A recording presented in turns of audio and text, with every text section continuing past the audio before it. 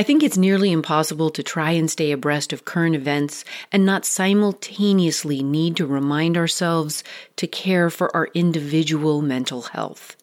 Not only for ourselves, but hopefully to contribute to the sanity of our collective as well. I was so pleased to read last week that at one of the garden world's biggest show events, London's RHS Chelsea Flower Show, held the last week of May, judges had awarded a gold medal to a garden entitled The Mind Garden, designed by Andy Sturgeon and supported by Crocus. With the idea of mental health care being intertwined with our gardens, this week we revisit a best-of conversation from 2020 with British psychologist, researcher, and gardener Sue Stuart-Smith, author of The Well-Gardened Mind. Enjoy. This is Cultivating Place. I'm Jennifer Jewell. Continuing our exploration of creative thinking and the garden, we're joined by British psychiatrist and psychotherapist Sue Stuart-Smith, herself a gardener. Her new book, backed by years of research, is a personal and professional look at the creative and generative power of the act of gardening on the physical and the creative intellectual mind and spirit. The Well-Gardened Mind on the Restorative Power of Nature was published this year. Sue joins us from her home and garden in Hertfordshire to share more. Welcome, Sue. I'm very pleased to join you, Jennifer. Can you describe for listeners what your current relationship is to plants, both professionally and personally, Sue? Yes, I can. I think it's important to say that I was training as a psychiatrist as I was learning about gardening. I'm a psychotherapist. Okay. So, and I did that training in psychoanalytic psychotherapy after I finished my training in psychiatry. So my introduction to gardening came in my mid-20s when I married my husband, Tom Stuart-Smith. And at that point, he was setting out on his garden design career. And, since then, he's gone on and become very celebrated. He makes gardens all around the world now. But when we married, we had this extraordinary opportunity of moving to a barn that we converted on a patch of land very near his parents' house. And it was in the middle of an arable field, a wheat field. So for him as a designer, this was an extraordinary chance to make a garden where there was nothing before. And we did it by gradual degrees. We sort of bit off a little bit more of land and enclosed it and worked on it. And it's progressed. It's still in many ways work in progress. But he'd been gardening since he was a teenager, and his mother was a passionate gardener. But I knew absolutely nothing about gardening. And in fact, if anything, I was a bit of a gardening skeptic.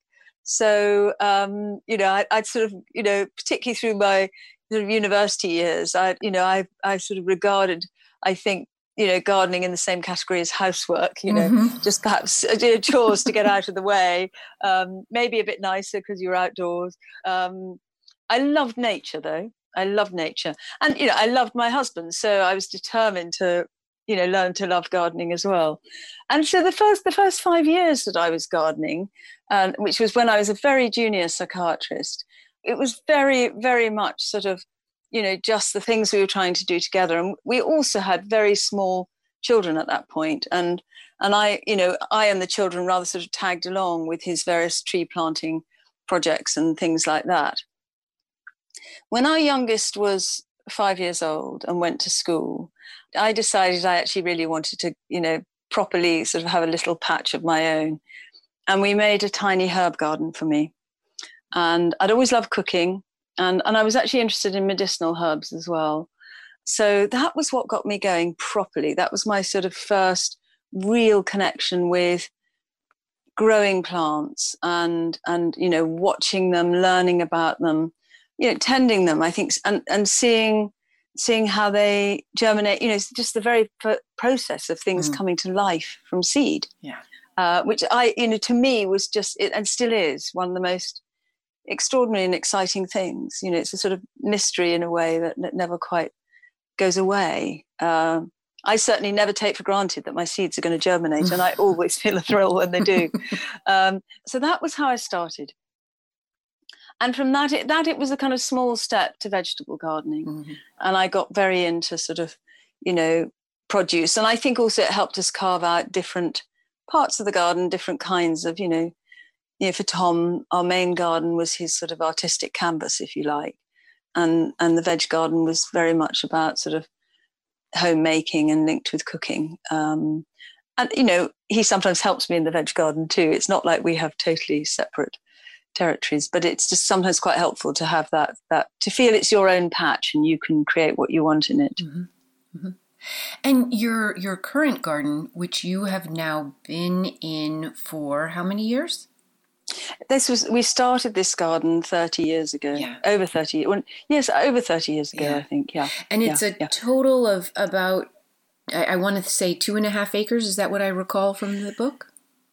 It's that you cultivate. Well, yes, it probably is about that. There's more. I mean, we have about 4 or 5 acres immediately around the house, and some of that is a wildflower meadow. So it's not cultivated land, but it is land that we've taken back from cultivation, and that's been a very pleasurable thing to see unfold. Is how sort of rich that meadow has become in terms of flowers and insects, butterflies and moths and so on. It's wonderful. And from what I understand also, it's not exactly in the middle of nowhere, although it sounds very rural and idyllic, which I think it is, but it also has an outer boundary that is much more not real life, because our gardens are very much our real life, but a different kind of life. Can you explain that for listeners? Yes, I can. I mean, I think we live only about 20 miles from London, so almost directly north, and we live between 3 quite substantial towns: St Albans, Hemel Hempstead, and Watford, and that we're like a little pocket handkerchief of countryside, a sort of remnant, I suppose. And we're also quite near 2 motorways. So depending on which way the wind blows, we're very aware of outside civilization and industrial life, as it were. And we're sort of embedded in suburbia, but the actual immediate context here doesn't feel like that. Yeah. And we are very lucky. We have wonderful views over fields and woodland. So you can sort of convince yourself in moments that you're deeper in the countryside than you actually are. Right. But for both of us, that's very important. And I think, you said it's a real life, and I think that is an aspect of real life, isn't it? Particularly in the world that we're living in now, and all the issues around people's contact with nature. And that is one thing in time that Tom and I are trying to develop here as a community-based gardening project, which would help link people who don't have access to gardens and nature to be able to do that. Right. And you say that you as a gardener were really kind of kick-started when you married Tom and had children and started this relationship of this 30 years with the barn and the gardens there. But once you do that and then you start this research project and your own self-reflection, you recognize that it actually started much earlier, but it was kind of a dormant seed. Can you take listeners back a little bit and share some of those earliest seeds? Yes, I think that was very important in the process of I suppose the motivation for writing the book and the inspiration for it, because I think, for the first sort of 25 years that we lived here, I think the 2 parts of my life were sort of in parallel. And it was only when I was asked to give a talk at the Garden Museum for a literary festival. The director, Christopher Woodward, had asked if he could actually host what was the very first of what's now been very successful run of summer book festivals at our barn in our garden. And we did that. And at the same time, he asked me to talk about gardening for the mind. And I got very excited by this idea, but I honestly don't know, if he hadn't asked me, whether I would ever have got going. It's something I've often wondered, in terms of that seed. I do think he played an important role in sowing that seed. So that set me off on a journey, really. And I wrote that talk. And while I was writing it, I recalled the story that I'd grown up with in my childhood of my grandfather, who'd been a prisoner of war in Turkey in the First World War as a very young man. And he was very lucky to survive. 70% of the prisoners of war there didn't survive. He was so malnourished at the end when he finally got home that the doctors only gave him a few months to live. My grandmother sort of rescued him. She'd waited for him. She nursed him. She rescued him. But he was still very traumatized, even sort of, a year and a half later. And he got the opportunity to attend a year-long horticulture rehabilitation course. And there were many, the First World War is very interesting. I think it is in many ways the birth of horticultural therapy, although they didn't call it that, because there were many of these kind of trainings, reconnecting injured and sort of shell-shocked or neurasthenic, as they were often called, servicemen, back to the land as a form of treatment, and also helping them find useful work after. So he did that. And then he was left with a lifelong love of gardening. And, to all intents and purposes, someone who certainly didn't wear his traumas on his sleeve. He'd found some way of reconciling himself, and went on. He didn't work as a gardener, but he absolutely, he kept the family self-sufficient during the Second World War. And he had a great love of growing orchids. And that he went on doing that until very late in his life. So that was a very important inspiration for writing the book, actually. Yeah. In the other direction, I think, I was increasingly aware in my professional life of, in one level, the sort of growing incidence of anxiety and depression that we've been seeing for some time now, and the a kind of growing malaise around social isolation, fragmented communities, just the sort of the state of the modern world that we're living in, and I think also the rise of technology, and that comes with a price, doesn't it? Because it can keep people more isolated than they would otherwise have been. Isolated in the sense of their direct communities around them. Everybody is connecting, but they're connecting with people who are far away. Yeah. And I sometimes felt, particularly in the NHS, we'd been through a phase of services being cut back a lot. We'd lost quite a lot of our day hospitals. And I would sometimes be seeing patients and they would be coming for weekly therapy, and it might be almost the only thing they did in their week. Yeah. Because, there wasn't anything else. So I wanted to kind of look at gardening from that point of view as well, in terms of as a resource for communities. Not just for mental health services, but also just for society at large, really, about what it might offer us at this moment in time, or at that moment in time. And now, of course, in this moment in time, in the pandemic, it's really taken on even greater relevance. Yeah, by a lot. And come into our own sort of, conscious radars so much more strongly as a result of that, which has some great upsides. It is, in my opinion, one of the odd upsides of the pandemic and shutdowns across the globe is, people being thrown back onto this instinct and impulse to re-engage with their own survival and self-care in ways that they haven't been asked to do maybe since the World Wars. I think that's right. And actually, I think it's in some ways even more powerful than what happened then, because firstly, I think it's been global. Right. I was just reading today an article written by a medical anthropologist in the Philippines about the enormous importance that actually houseplants have come to have in the Philippines. So I think it's global. So I really do think, I honestly think never before in history have so many people simultaneously recognized that nature is important for their mental health. Right. I think that is a first, really. Where we take that, what happens to that is another question. I think the other thing that's intensified it that is different from the wars is the aspects of lockdown and social isolation that people have had to manage. Because, in wartime, people can still, get together and drink and be merry or hug each other or cry together or, sing together. They can do all those things which have become so restricted now.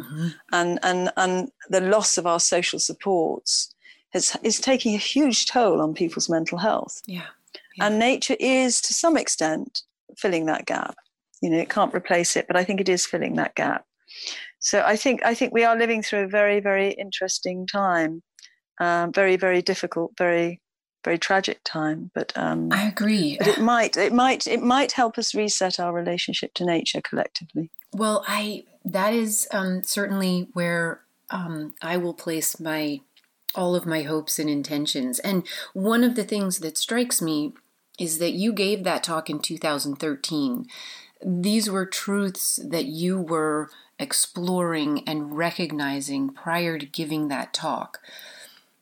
The pandemic landed in a moment when our largest collective consciousness might not have been aware or fully on board with some of these understandings. But thankfully, one of the things I am so deeply grateful for is that the preparation of the soil for these ideas to be received productively was already well underway by the time the pandemic came, so that when the largest mass of people all of a sudden went, this is so much disconnection, I can't take it, there was work like yours, like Michael Pollan's, like many Indigenous and Black writers and workers and thinkers and cultivators around the world had already prepared this soil so that the research was there, the evidence was there. Some of the, as you call them, radical solutions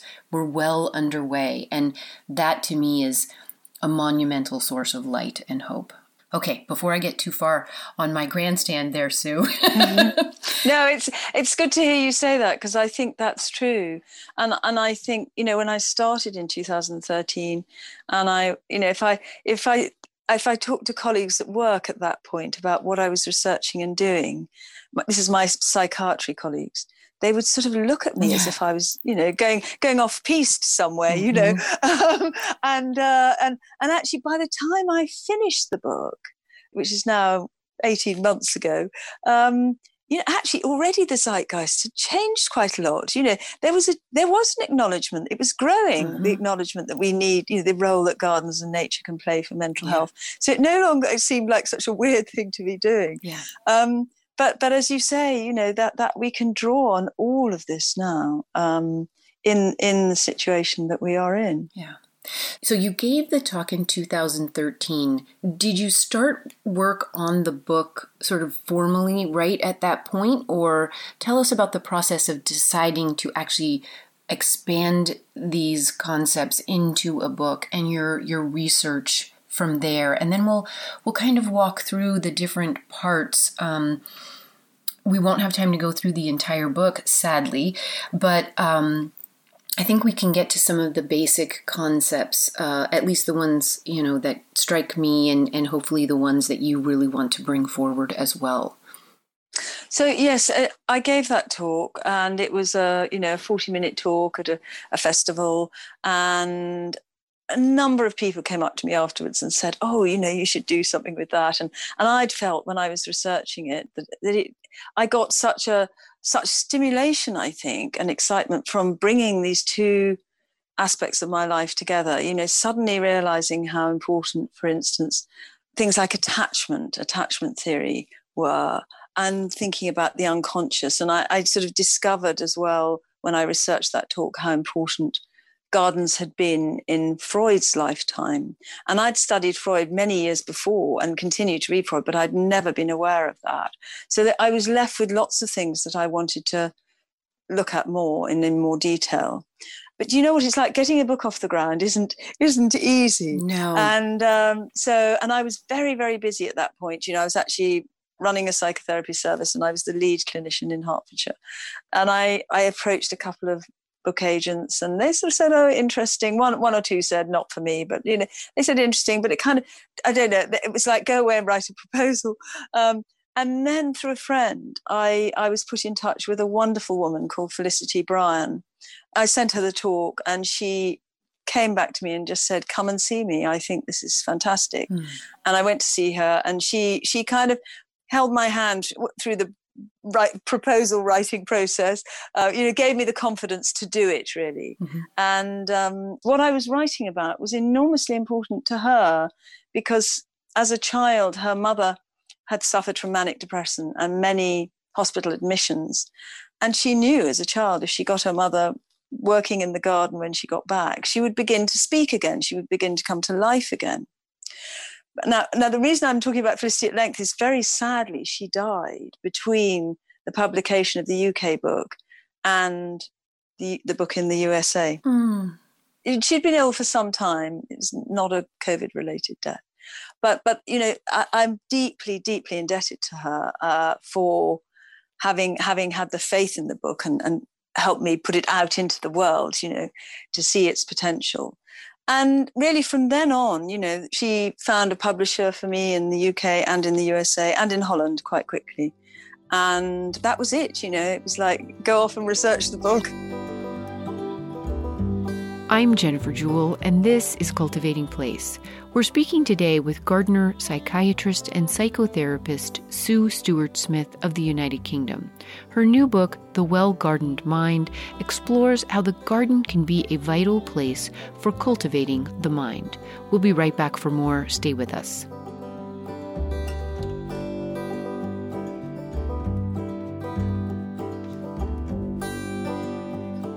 Hey, it's Jennifer. I'm really taken with the idea of attachment gardening, a variation on the idea of attachment parenting, or the practice of secure attachment in any of our relationships, where there is a focus on health, security, trust, care, compassion, and individuation. In this way, we relate to the dynamic and collective life of our garden spaces with these values and goals in mind. Our garden is not us, nor is it an object. How we care for it and work with it may be a reflection of who we are, but it is not a stand-in for us. Our gardens are unique and valuable on their own merits. Since rereading a bit about attachment parenting after first reading The Well-Gardened Mind, I was reminded of the 4 S's of attachment parenting as articulated by Dr. Daniel Siegel. These 4 S's are safe, soothed, seen, and secure. And he and other childhood behavioral scientists posit that these 4 S's create what is called a secure attachment. And it is born of security on both sides, the parent and the child's, or the garden and the gardener. One free to grow into what it is meant to be, and the other free from an obsessive and narcissistic need for control and domination. Of these 4 S's, the 2 that really jumped out at me when thinking about my own life and personality and small suburban garden space are safe and seen. In this theory of gardening, where I am a partner to my garden, I am obligated to both keep it safe from chemicals and overuse and degradation and neglect, and to see it, to really see its own personality and desires, its needs and its wants. Do I really, really see my garden, her land, her ways? Because as Sue points out, while I am gardening my space, that space is likewise gardening me just as surely. and the little gardeners in my brain that Sue has told us about are hard at work, every day, every night, pruning my brain and pointing me in a direction of more creative thinking.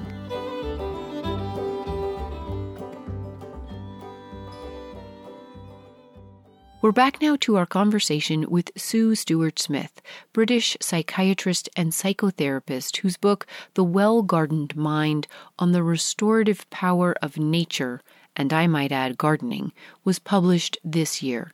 As we come back, Sue has shared that once she began her official research for the book, she began to visit sites across the United Kingdom and North America engaged in gardening work as mentally and emotionally restorative. This kind of work is going around everywhere. That's what I discovered very quickly. And everything from sort of large projects to very small, often very unsung projects, sometimes just started by one very motivated person. So there's a wealth of stuff that's going on in terms of therapeutic gardening and community gardening. So that was the beginning, really. Yeah, and I was really struck by how many you were able to visit. And I wondered if your experience in doing this was a little like mine in doing the program I do, where I focus on people doing interesting things like what you're doing and what they are doing, the prison programs and the community level programs and whatever they may be. One of the things that strikes me is how once you find one, you are led to 5 more and then 10 more. And they are like mycorrhiza in the soil. There is such a network out there that we don't necessarily see, but they're there working. And it kind of blows my mind. And I was wondering if you had that same kind of experience. Yes, I did. Absolutely. I agree about that there is this sense that there is a sort of underground network. But I think that the main thing for me, because I visited a lot of projects that don't feature in the book as well, because obviously not everything could. But what I was seeking, apart from understanding how the projects are run, was I interviewed people in depth. Yeah. And, having a background as a psychotherapist was very useful for that. And there were some people who were really happy to talk to me for, an hour and a half at a time about their experiences. Mm-hmm. And what I was hoping to do in the book was to find ways to articulate, to put into words these very deep existential changes we can experience, levels of sort of solace and joy and so on. Because most of it is it's all nonverbal, isn't it? Gardening is not. It's outside language. And sometimes some of the writing about gardening can sound a bit sort of just a bit like it's a nice thing to do, rather than actually it's a very profound thing to get involved in and connect with. So that's what I was trying to capture. And some people just were able to kind of articulate their experiences in such beautiful ways. And that for me was always a thrill when I encountered somebody like that and was able to include them in the book. Because I think it can be very hard actually to put these things into words. I think it can, and I think you achieved your goal. For listeners who haven't read the book, I would share that you have a wonderful quote, and I'm not sure which chapter it comes from, but I have it here. Gardening is unusual in the extent to which it encompasses the emotional, the physical, the social, the vocational, and the spiritual aspects of life. And I think that is why it's above and outside of language, because it incorporates all of our languages, not just our verbal languages. And that is one of the ones that really struck me. The way you came to organize the book, maybe talk a little bit about this, Sue, and you start right off with the concept in the very first introductory chapter, beginnings, and this equating the relationship between a mother and a child and the earth and us, and this sort of attachment gardening, as it were. Will you walk through that a little bit for listeners? Yes, I suppose this is very much about me coming at this subject from my psychotherapy background and but my own feeling personally too of how important it was for me to put down roots, to attach to a place, having lost my father when I was 21 and having sort of, lost my mother moved to a different home, but having lost a sense of home, if you like, family home. So I think I draw on the work of John Bowlby, who founded attachment theory. Mm-hmm. And what I found interesting is when I went back to Bowlby, is as though he develops his theory entirely in the realm of the mother-child. He also does link it. He was very interested in animal behaviour and animal development, and in the importance of territory for animals as well. The bonding to the mother, the bonding to the nest and the place. And I think that we've come to completely devalue in many ways our need for attachment to place. We live in such a mobile society and a sort of rather restless society in many ways. And that's something about the pandemic, isn't it? It's forced people to stay in one place. So, and what I was beginning to see in the projects I was visiting and how much I'd experienced it myself is that this is a very stabilizing element in your life, and actually when your relationships are, disrupted, or your other primary attachments are disrupted, actually the place kind of is a place that can hold you, and it can sort of give you that sense of security, which we all want and need, a sense of safety, the familiar, and that effect has many therapeutic applications, particularly in trauma, for example. Mm-hmm. That because that is where you have to start from, that level of attachment and security and safety. You go from this idea of the relationship of being held and attaching and security to some really interesting research and discussion on the neurology of our brains and the ideas of neurogenesis, and then these wonderful little gardeners actually in our brains. Can you explain this to people? Because this just had me so excited. I don't know why. I just thought this was fabulous. Yeah, it's a lovely metaphor, isn't it? Mm-hmm. And actually, it really does trouble me. I mean, I think it's quite a serious issue that we have slipped into without really realizing it. Repeatedly, drawing analogies for our brains with computers. So, that is the dominant metaphor in many neuroscience books, popular books particularly, and in language. We talk about being hardwired. I've even seen people say, "Oh, it works like a bit of an app in your brain," right, or something like that. Because the computer dominates our lives so much, but we really cannot begin to think of ourselves like machines. And that idea that actually through rethinking ourselves and understanding ourselves as part of nature, I think the garden can really help us to do that. Just getting in touch with the soil and with earth and a sense of our commonality with it. But I actually think the neuroscience is showing us there are grounds for it being more than just a metaphor. The idea that the brain is like a garden because it is kept healthy by a mass of immune cells called microglia cells. And until about 10 years ago, it was thought that they simply played a role in protecting the brain from infection or dealing with infection if it happened.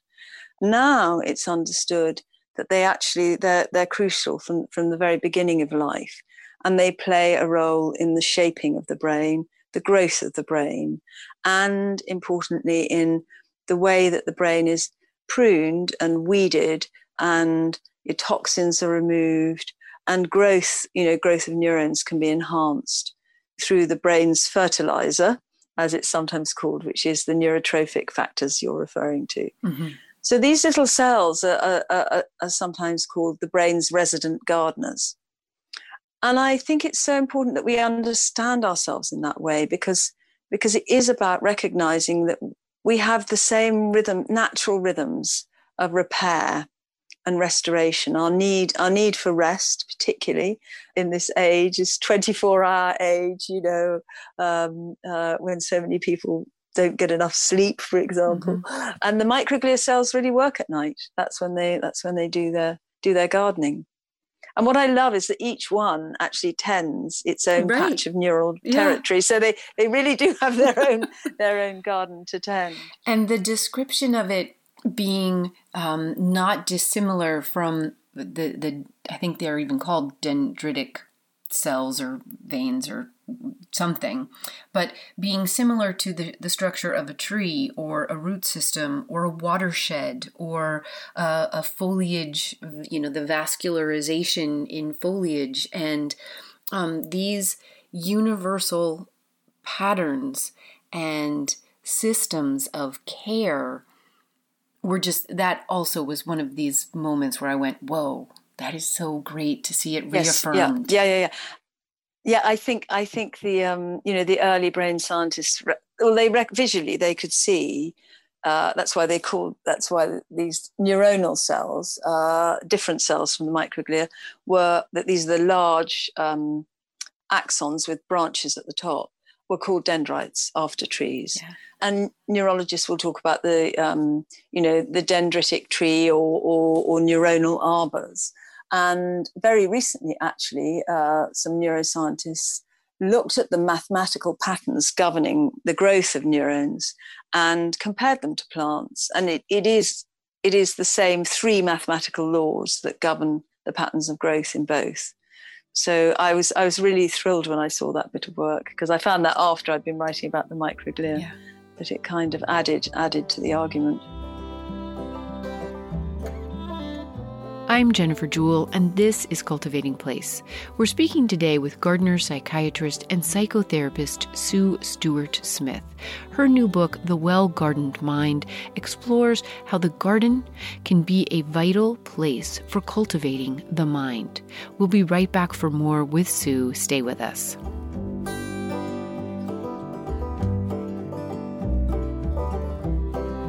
Okay, so thinking out loud this week.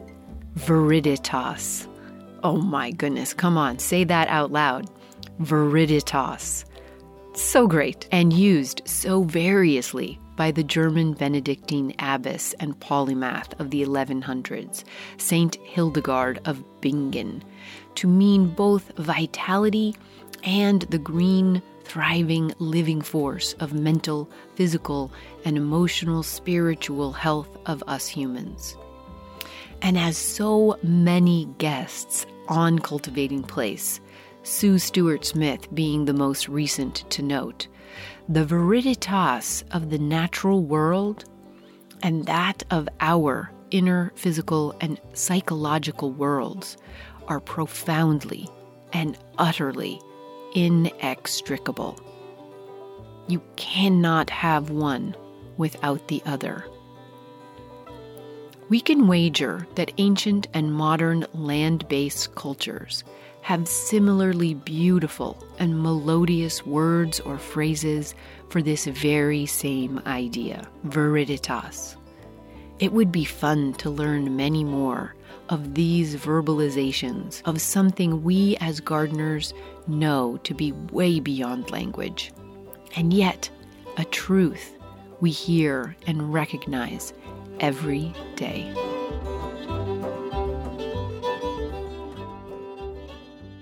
We're back now to our conversation with Sue Stuart-Smith, British psychiatrist and psychotherapist, whose book, The Well-Gardened Mind, on the restorative power of nature, and I might add, gardening, was published this year. So we go on from this some of these foundations that you lay in the book, both in Beginnings and then in Green Nature, onto some of your site visits and the expansion of your research and knowledge. It's a good, long, dense book. As I say, we cannot get to all of it. But if you were to pull out one or two areas of the book that you might want to share with listeners right now, the ones that come to mind for me would be Seeds and Self-Belief, and then Radical Solutions, and then probably Green Fuse. But maybe there are others that you would like to share before those. No, I think Seeds is a good place to start. Mm. Yeah, that chapter's called Seeds and Self-Belief, because what I look at there is how empowering it can be, particularly for people who are suffering from very low self-esteem or suffering from anxiety or depression, that actually to be able to take part in this transformational process and to feel that you've made this happen. Mm. It's a very affirming, it's sort of life affirming. And actually, I build on Michael Pollan's sort of lovely account in his book, Second Nature, of age 4. He's in the bushes in his family garden. So he relates this memory of discovering a watermelon in the bushes and realizing that a few months before he spat a seed out there. and he has this phrase, he says, "I made this happen," and he rushes with the watermelon in to show it to his mother. But he also says the magic of that moment kind of motivated much of his subsequent gardening life. In fact, in the book itself, it's right. A rather sort of tragic tale, because he drops it on the kitchen on the step, and it bursts. But so he's that attempt to recover that feeling, and I think we can all feel that. And for me, it was such an important revelation talking to the prisoners who I interviewed on Rikers Island. In the project run by the Horticultural Society of New York, who have now 8 garden projects there, and run another project outside prison called the Green Team, which involves prisoners in community gardening. And but it was really understanding how important it was for them to feel that this was the first time in their lives for some of them that they'd actually felt they'd done something they were proud of. One man very, very movingly described to me a phone call he had with his mother, his 80-year-old mother, a few weeks before, after they'd been harvesting the squash. And it was the first positive conversation he had with his mother for decades. And he actually just felt he had something good to tell her. But the important thing is it gave him an idea that maybe he could change his life. He'd been in and out of jail, and he wanted to change. He just couldn't see how. And that process of working with, the regenerative power of nature and the renewal of nature does give people a sense of belief. If it strikes them at the right moment in their lives, this is not a magic solution, as it were, no. But it has that potential to be so sort of life-changing in a way, I think, that it can set people off in a different direction. Well, and as you point out, and I think it's right in this section of the book, and this is reiterated across the book, is that it's this beautiful balance of both self-agency and empowerment, but in the service of something bigger. So we are both very big and powerful and effective. At the same time, we are also very small and one part of a bigger whole, and that balance between the two is so essential. And you have a beautiful quote in this section that is something like, gardening teaches us many transferable skills, such as, tending and cultivating and growing and harvesting and all of these things. But you say, self-belief is the most important transferable skill of all. And that was a very poignant sentence to me.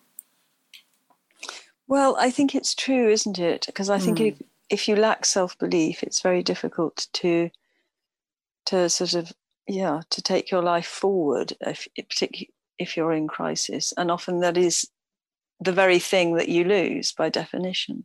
Yeah. And you know, that aspect of gardening is so helpful for instance, for kids who are at risk.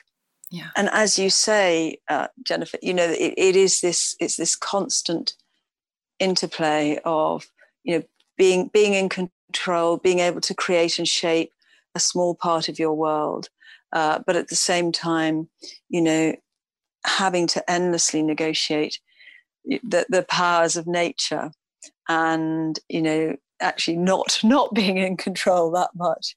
And, you know, I draw on Winnicott's ideas about the importance of moments of illusion in creativity and for children in their play, but that needs to be balanced by moments of disillusion as well, but we actually need to experience the illusion first in order to cope with life's knocks and setbacks. You know, if we don't have that initial experience, then we're less equipped to deal with the sort of disappointments of life. Right. Maybe share a little bit about the discussion of gardens as biodiversity hotspots, tending not only us, but the larger world, and coming back to the handkerchief of land, as you describe it, that you are caring for now. Maybe talk about that correlation. Yes, and I think that also does link in a way with radical solutions, because I think it's about, you know, how can we help transform our urban environments. And there's some fantastic research that shows some of this was carried out by the University of Sheffield here, that urban and suburban gardens act as hotspots of biodiversity. That's assuming they're gardened in a way with lots of flowers and variety in them, and sort of complexity. And no chemicals. Exactly. It's very important to distinguish between, you know, this sort of, you know, a garden that's just a green lawn and maybe, yes, doused in lots of herbicides and so on. So yes, that gardens can really function as the researchers call them safe houses for birds and insects and you know, and all the kind of microorganisms that live in the soil. And in this country, our rural landscape has become very, very depleted. And actually, by contrast, gardens are sort of reservoir, and we need to be developing that much more, because, you know, the level at which many of these species are being threatened or disappearing or declining is very, very worrying. So it's something I'm personally very keen on is developing that. And actually, one of the projects I write about in Radical Solutions is the Incredible Edible project in Todmorden, which is it's a post-industrial town north of Manchester in the north of England, and had been in terrible decline for decades really, and then was hit very badly in 2008 by the financial crash. And the group of women who started that project simply, they set out with guerrilla gardening really, but you know, they've now got a street renamed Pollination Street, which I absolutely love. but their project was simply to plant up and allow people to be able to sort of forage in the town, in the spare bits of land and spaces that were there, and do all these things we were talking about to encourage sort of more ecological health. And that, I think, is a message that's so important to get across at the moment, is that our psychological health and ecological health are so closely entwined. And we've been blind to that for a very long time, culturally, you know, and sort of waking up to that. And literally, you know, if you look at research that's been done on different kinds of park environments and how restorative people find them. It's the more biodiverse ones and the more ones with more complexity in the planting that people find more restorative. So this, I think, goes back to our hunter-gatherer roots. At some level, the brain is responding to the environments that way back in our, evolution would have been good for supporting life, flourishing, varied landscapes. And, that's part of our biophilia, really, our attachment to nature. So yes, I think it's about how we think of ourselves and how we think of nature, really. Not innate. Nature's got a bit, pared down in our understanding. Sometimes it's a bit tokenistic, isn't it? And actually, we need to sort of let nature run riot a bit more around us. And I think, when you say we've been blind to it for so long, I would also, my immediate response to that was we've been blinded to it through cultural pressures and values that don't actually serve anybody. They don't, you cite these statistics of depression having overtaken respiratory illness as the greatest disease of our time. And the fact that many children spend less time outside than maximum security prisoners. And these two things reiterate for me the fact that it's not just the birds and the bees and the soil and the biodiversity of plants on our planet that are languishing. We as a species are as well. And that co-evolution and interdependence of our well-being with their well-being just cannot be overstated. Have you been surprised by the reception?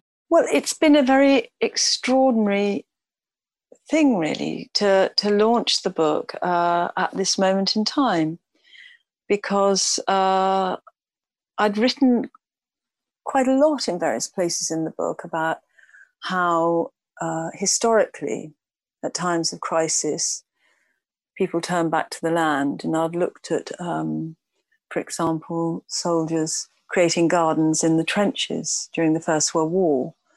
And the need, to create a little bit of beauty in this terrible landscape of destruction and death. So they were sending home, asking for packets of seeds, for example. And there are many instances, following natural disasters, also following, like 2008, following the financial crash, we saw that effect.